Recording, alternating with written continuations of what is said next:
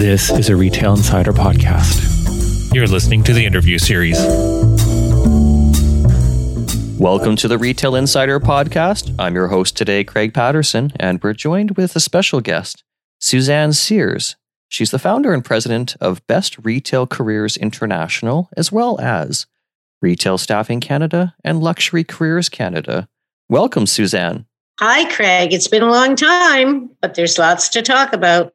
It's great to have you back. And today we're going to be talking about the June 2022 Canadian Labor Force Report, which had some rather surprising and shocking information in it. So we're going to go through that a little bit. Now, Suzanne, I'm going to ask you some questions. Please do answer them because I think that listeners are going to be interested in this.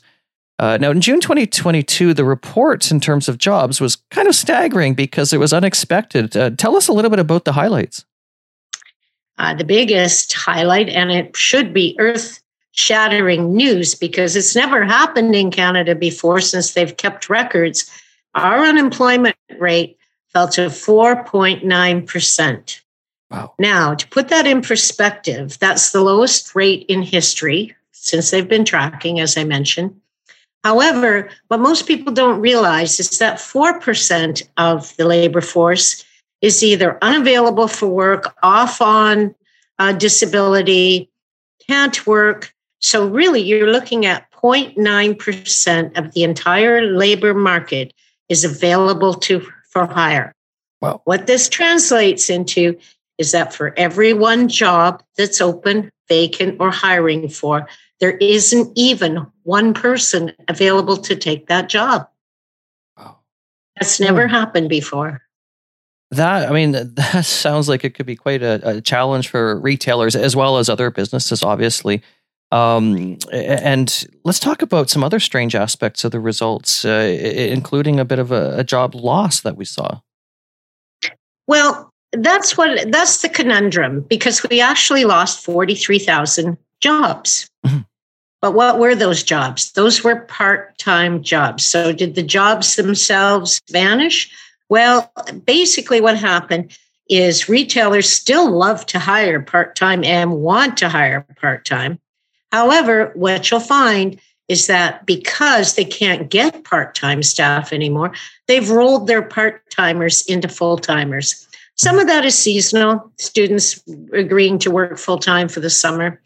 But it also shows a bigger trend of where people are being boosted to full-time hours, even though that's not really what they want. Now, what were pundits expecting in terms of the numbers in June? I think the pundits actually expected a retraction. I think they felt that inflation would drive employment down because extra costs might mean that people are buying less, spending less, traveling less. Overall, there should have been a decline in the consumer spending. Now, that's a lagging factor. You might not see that show up until 3-6 months later. But on the whole, they were predicting probably 43,000 less jobs and for the unemployment rate to go up. What they didn't anticipate, Craig, is that 100,000 people in 1 month would quit the labor force entirely. Wow. Gone. Holy cow. Now, retail was kind of the biggest loser, as we might say in this case.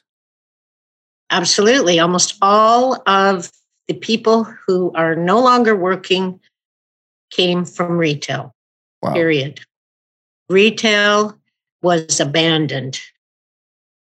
Was it abandoned in terms of nobody going to work elsewhere? No, that's the tragedy. People left retail for quote unquote better careers and or they retired and left that industry altogether. So retail is kind of the least favored industry for employment right now of all. Holy cow. I mean, that's disappointing. Demographics affected by this, young and old. Tell me what you're seeing or what your impression would be. I think from what I've seen, the body of workers between 25 and say 55 is still pretty consistent in their numbers working in retail. What's really new is that you used to see students working in stores on the weekends. Students are not accepting retail roles anymore. They're going into health services, medical offices, educational services. What we've seen in the youth, which has generally been a pipeline for future employment, is that they're not accepting that anymore. They want jobs that mean something, that have social value. And unfortunately, they don't see retail as having great social value. Then on the flip side of the coin, basically the brains of retail, the experience, the depth, the knowledge, 55 and older, primarily males, are leaving the industry in droves. So you have a stable middle, but you have no new input at the opening stages, and you have a tremendous exit. You know, there were a lot of people talking about the American Great Resignation and said, oh, that isn't happening in Canada. It will never happen in Canada. Guess what? It just happened. And if this continues, if we continue to lose 100,000 people a month who say, that's it, I'm done working altogether, with the biggest impact being on retail, we can probably anticipate that somewhere around December, allowing for any external forces that might come into play, we might see an unemployment rate of 4%, which would be almost identical to the American rate of 3.9%. How does that impact us? Wages. Oh my goodness. Well, let's talk about that for a sec. What is the average hourly wage in Canada right now? Believe it or not, it's $31.24, which translates into $65,000 a year. Wow. Is this a problem for retail? It sure is. The minimum wage is, so far below that grade. Your ability to attract talent is negligible.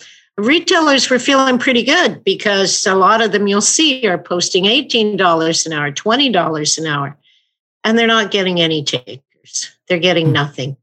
Why? Because the average salary in Canada is $10 an hour or more. So retail has this lagging adaptation to right-sizing the wage program. Holy cow. I mean, this is going to have a profound effect. I think we're going to be having a few conversations about this because no doubt. The economics are going to have to make sense or they're not going to. I mean, I'm just a little blown away. The bottom line is, unless you're running pure e-commerce, you have to have people on the sales floor at some point. You have to have buyers, merchandisers, planners, visual people. There's no way to run a retail organization without the people. And in particular, if you don't have people on the sales floor, you don't make sales, period. So you really have to sit back and say, well, what's the cost benefit of having just one person at $18 an hour on the floor? How much can they really sell? One person. As opposed to, well, maybe I should get up to 25 an hour and have two. Well, these are easy calculations to make. And quite honestly, the companies that do pay at a higher level, they can justify them because they see it in the sales. Mm-hmm. But where it's gotten stuck is that human resources on an almost annual basis goes in with the staffing budget. And once that's set, it's very hard to change. It's almost impossible to go back and get extra funding. So human resources is locked in a battle of trying to attract talent without enough money to do it. That's the bottom line. Wow. I mean, it takes a lot of money to run a retail operation. I haven't had my own stores, so I don't know this as much as some would. Well, it most definitely does. I mean, everyone will tell you that wages are the highest variable cost, variable being the word, variable, because up until recent times, you couldn't get rebates on your rent or deals from your suppliers, etc. I mean, it adds to a layer cake of problems retail has to cope with right now, but no people means closed doors. And as you probably are aware, there's a good number of stores in malls now. They're not open the posted hours of the mall. They are not open the 12 or 13 hours a day any longer. They're either closing on Sundays or they are closing early, like at 8 o'clock, your typical store takes a minimum of 72 man hours to run. That's just that skeletal levels, but it takes 72 hours. So what they're really telling you is that there isn't even 72 hours worth of labor to fill the need. Wow. I mean, it's terrifying. It used to be in the old days when I started in retail, if you were 1 minute late opening that door or 2 minutes late in closing the door or closed early, there was huge fines to be paid. Now it's basically, well, what do you want us to do? We have no staff. Holy cow. Holy cow. Now, stepping back into a bit of the previous conversation in terms of staffing, why have people stopped looking for work other than retirement, of course? There's a number of factors. One is the pandemic enabled a lot of people to pay off their debts. They paid off a lot of student loan. Credit card debt is at a historical low in Canada. It really is. So that pressure, other than the housing and some regular inflationary things, the pressure to work is somewhat less. And that seems contradictory. And that's a whole nother show on its own. But basically, people have voted with their feet. If the pandemic taught people anything, it was, what is the value of my life?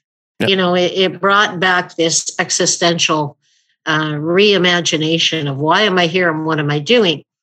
And what you're seeing is a tremendous amount of people saying, no, you know what? I'm going to take those last 2 months with my grandmother and spend it with her. Or I'm going to do a 6-month sabbatical and travel the world. It's a do it now mentality. Retail has never been flexible enough to allow it. Because truthfully, instead of having people quit, if they allowed for that kind of flex time, they could probably hang on to a few people and have them come back later. But, you know, the real issue with retail, honestly, is they got rigid. They got spoiled from having this endless supply of min-wage people banging on the door. And they've really never molded into a more modern approach, such as flex time. Oh, it won't work in retail. Well, it certainly can work in retail. It's just nobody's tried it. But effectively, people are doing other things with their lives. That's it. And nowadays, too, you see people not buying cars. That's one of the, well, there's no cars to be bought, brand new ones. Oh, there's no cars, period. But this is a trend you hadn't seen before. So if you don't have that $500 a month car payment plus $200 or $300 for car insurance, well, and the gas, you've got probably an extra $1,000 in your pocket that you didn't have before, that you don't need to produce. So in some ways, people are reimagining their lives to do with less in some categories and more in other categories. And one of the less ones is work. Interesting side note here. You know that in Holland, the average person only works something like 29 hours a week. Wow. That well over between 50 and 60% of the entire population only works part-time. And that's one of the reasons they have one of the highest satisfaction or happiness rates in the world, excuse me, is that they work less. And work less is the theme for the next 5 years, 10 years, work less. That is the driving productivity? Force.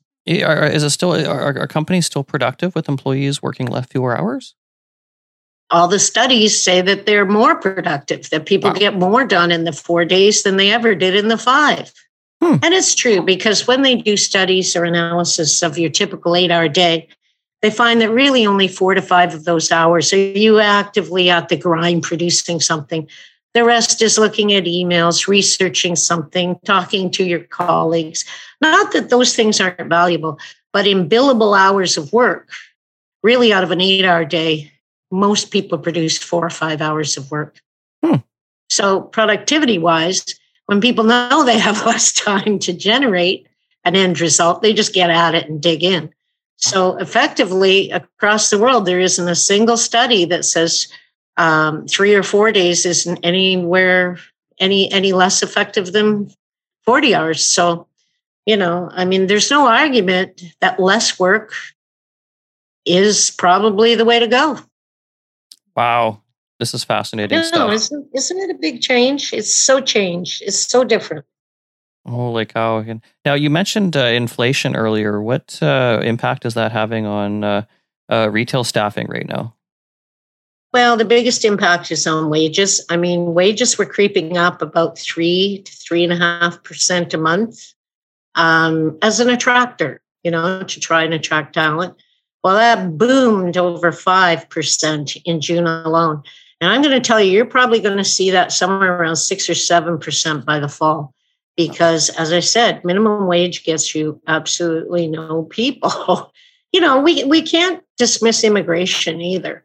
If we don't have a steady supply of new citizens bringing new skills and looking for work, and we're relying on our own birth rate to generate human beings for work, we can't keep up.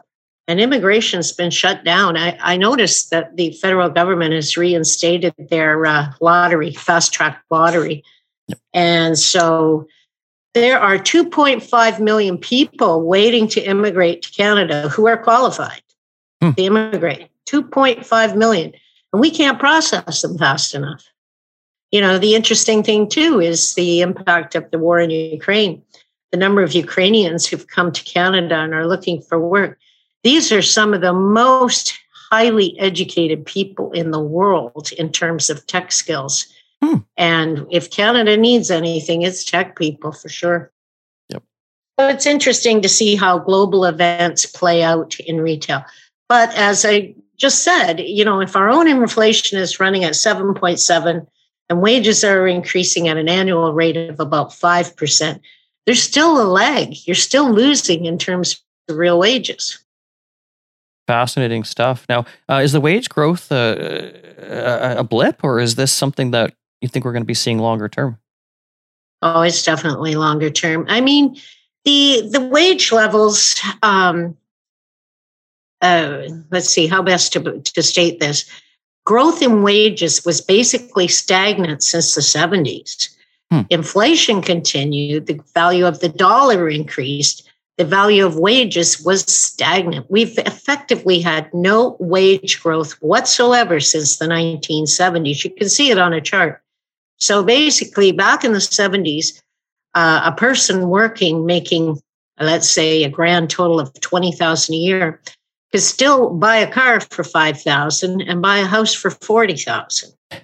Well, those wages have not yet kept pace whatsoever. Wages are a disaster. And, there's a lot of reasons for this, and I'll say what it is in retail, very simply. Because it's a variable expense, anytime any company wants to make their bottom line look better, they just hack away at manpower. No. And then boom, all of a sudden the bottom line looks better. For this quarter, it's driving business by the quarters. And that is a form of retail that's been driven by investor retail as opposed to retailers. Real retailers know that a story is longer than a quarter, but investors don't care. They want a return in that quarter. And the easiest way to do it is hack away at wages, benefits, whatever you've got there. And that would work until you ran out of human beings. The boomers are finished working. You are out of human beings to do this with. You need a new strategy, retail. Now, we've seen declines, as you mentioned, and I think it was about 2.5%.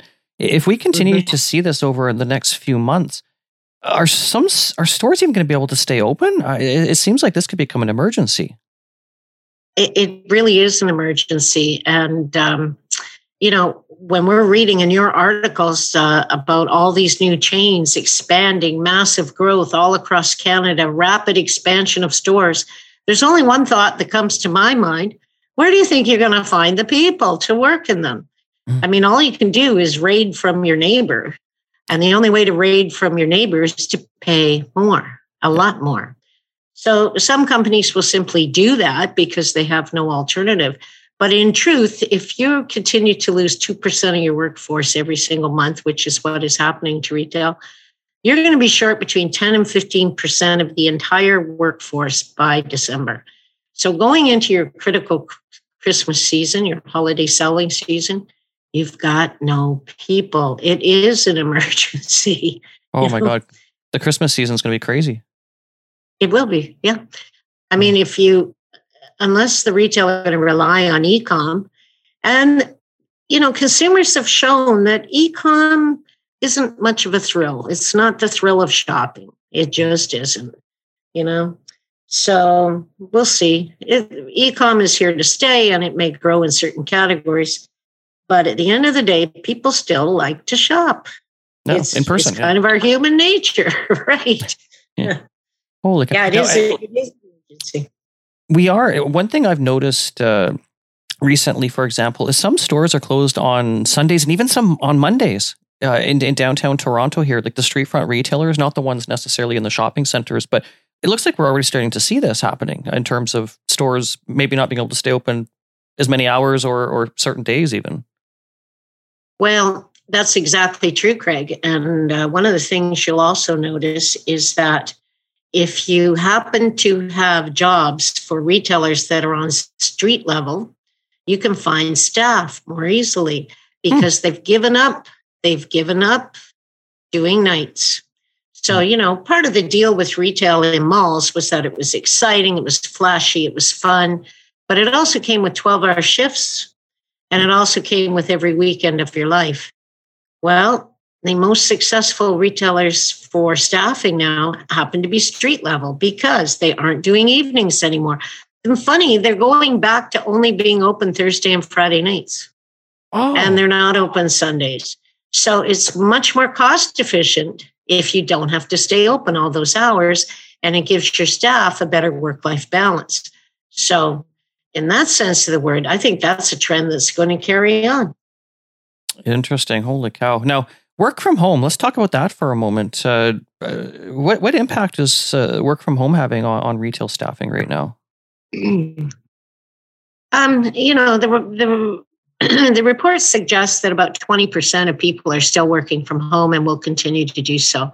As talent becomes more rare, I think the number will actually increase again because you really can hire a planner and a buyer anywhere in the world if you want from home. A lot of the administrative functions of retail don't have to be done in person all the time. Learning and development, a lot of the categories that they have, analysis, finance, there really is no good reason for people to come into work. And as long as you don't force them to go to work directly into the office, possibly some hybrid, but as long as you don't force them, you can get talent. It's still a real desirable feature from the candidate's perspective. I mean, one of the first questions I almost always get asked, is this hybrid? Is this work from home or is this in person? And in-person jobs have all the popularity of measles, Holy cow. This is really interesting stuff. Again, I keep saying that, but... well, it is. What would you say is holding down retail hiring right now in Canada as a really frank discussion? Besides wages, the other issue happens to be commuting, where people could effectively and affordably commute to work. They're refusing to do that anymore. That just isn't happening anymore. The cost of gasoline is just way too high. You have a minimum wage job and you're running through $100 to $200 a week in gas. It negates the value of the job. Mm-hmm. So effectively, that is one of the biggest impacts. Some of the other factors, too, though, are retailers have failed to create a history for, let's put it this way, a future that they can use their history to build upon so that when they hire somebody, they hire someone to fill that function. But they very rarely will lay out a career path and say, we'd like to grow you into A, a project manager, B, whatever the path might be. They don't show a vision. It's basically come in and sort the widgets for this many dollars a week, and that's it. So it's become almost a factory type of environment. Now, that's not to say that there aren't great companies doing great charitable things and team building, but at the end of the day, your career needs to have a path and a purpose. And retail has been terrible at creating paths and purpose. No one going in knows where they're going to end up. So what you see is a lot of job hopping. And it isn't all about money, although that's certainly a factor. A lot of it is about vision. Someone wants to have a purpose for their work and their life. And companies that can provide that have a big edge, Makes sense. What can retailers do to attract people into their stores, as well as to have retail as a career? Well, we have a really decent pool of new grads coming out of the schools in Montreal, in Toronto, in Calgary. Retail really needs to snap those people up. They are reluctant to do it for some reason. I don't know why. Another thing retail has to get over is this experience, Canadian experience and experience in general.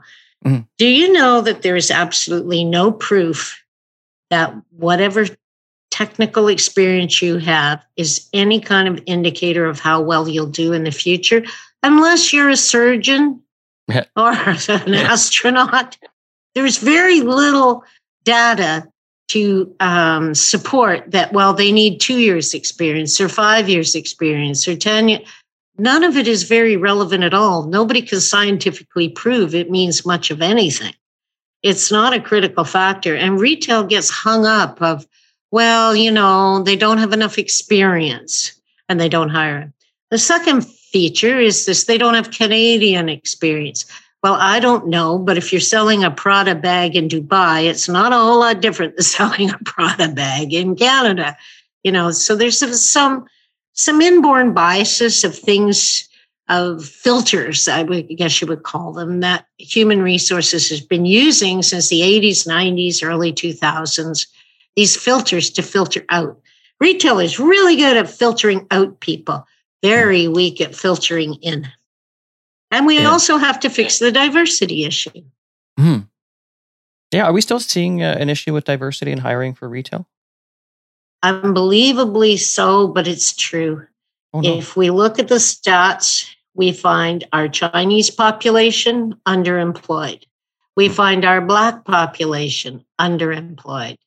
We find our Latino population underemployed. I bet you if you ask most human resource departments, they wouldn't even know that Canada had a Latino population at all because it's almost invisible to them, right?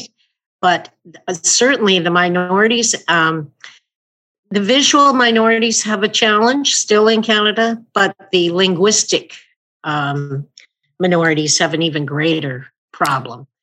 Yeah, that makes sense in terms of having language if you're on a sales floor or just in an organization doing certain things. But if it's based on color of skin, I mean, that's terrible. And especially at this point, retailers you can afford to be racist at this point where we have a labor shortage. Do you think that we're in a crisis currently in retail as we see? I think we're in a crisis. I mean, and when I'm talking to my clients, they keep trying to act like it's still 2019. But it was bad in 2019 too. This is a continuation. It's just worse. Mm-hmm. It wasn't great for hiring in 2019. The crisis issue is that unless retail gets a lot more flexible. Here's an example. A lot of these people who don't speak English as well as we would like to have them in retail, what does it really cost an employer to put in an English second languages program? Nothing. They're all online. Yeah. Retailers should be bringing people in and giving them 3 months of English second language courses online so that it improves it. Almost all of them come with some English. Usually it's just an issue of accent. So, it's the cheapest solution in the world. And I don't know a single retailer that does it. And they should. It's easy. You've got all these qualified people, especially in luxury. I mean, the influx of people from Saudi Arabia, Dubai, Qatar, Pakistan, who are luxury retail specialists. I mean, serious luxury retail specialists who've been selling to the sheikhs and the, billionaires from Russia. They're here in Canada and they want to work. Mm-hmm. And they're having trouble getting hired. And I'm thinking, our luxury staffing industry is so tiny, so barely even significant. We have this brilliance coming into the country, and these folks are struggling to get employed. A lot of it has to do with no Canadian experience. And the other piece is some of them, their English is not 100%, but most of them, it's pretty good, Yeah. So we have to expand our horizons. Isn't that an old phrase? And I like the message too. I mean, there needs to be an inclusivity. It's going to benefit everyone in the end. Well, it does. We need to create opportunities for everyone. These aren't necessarily your tomato pickers coming in from Mexico, although we need those people desperately.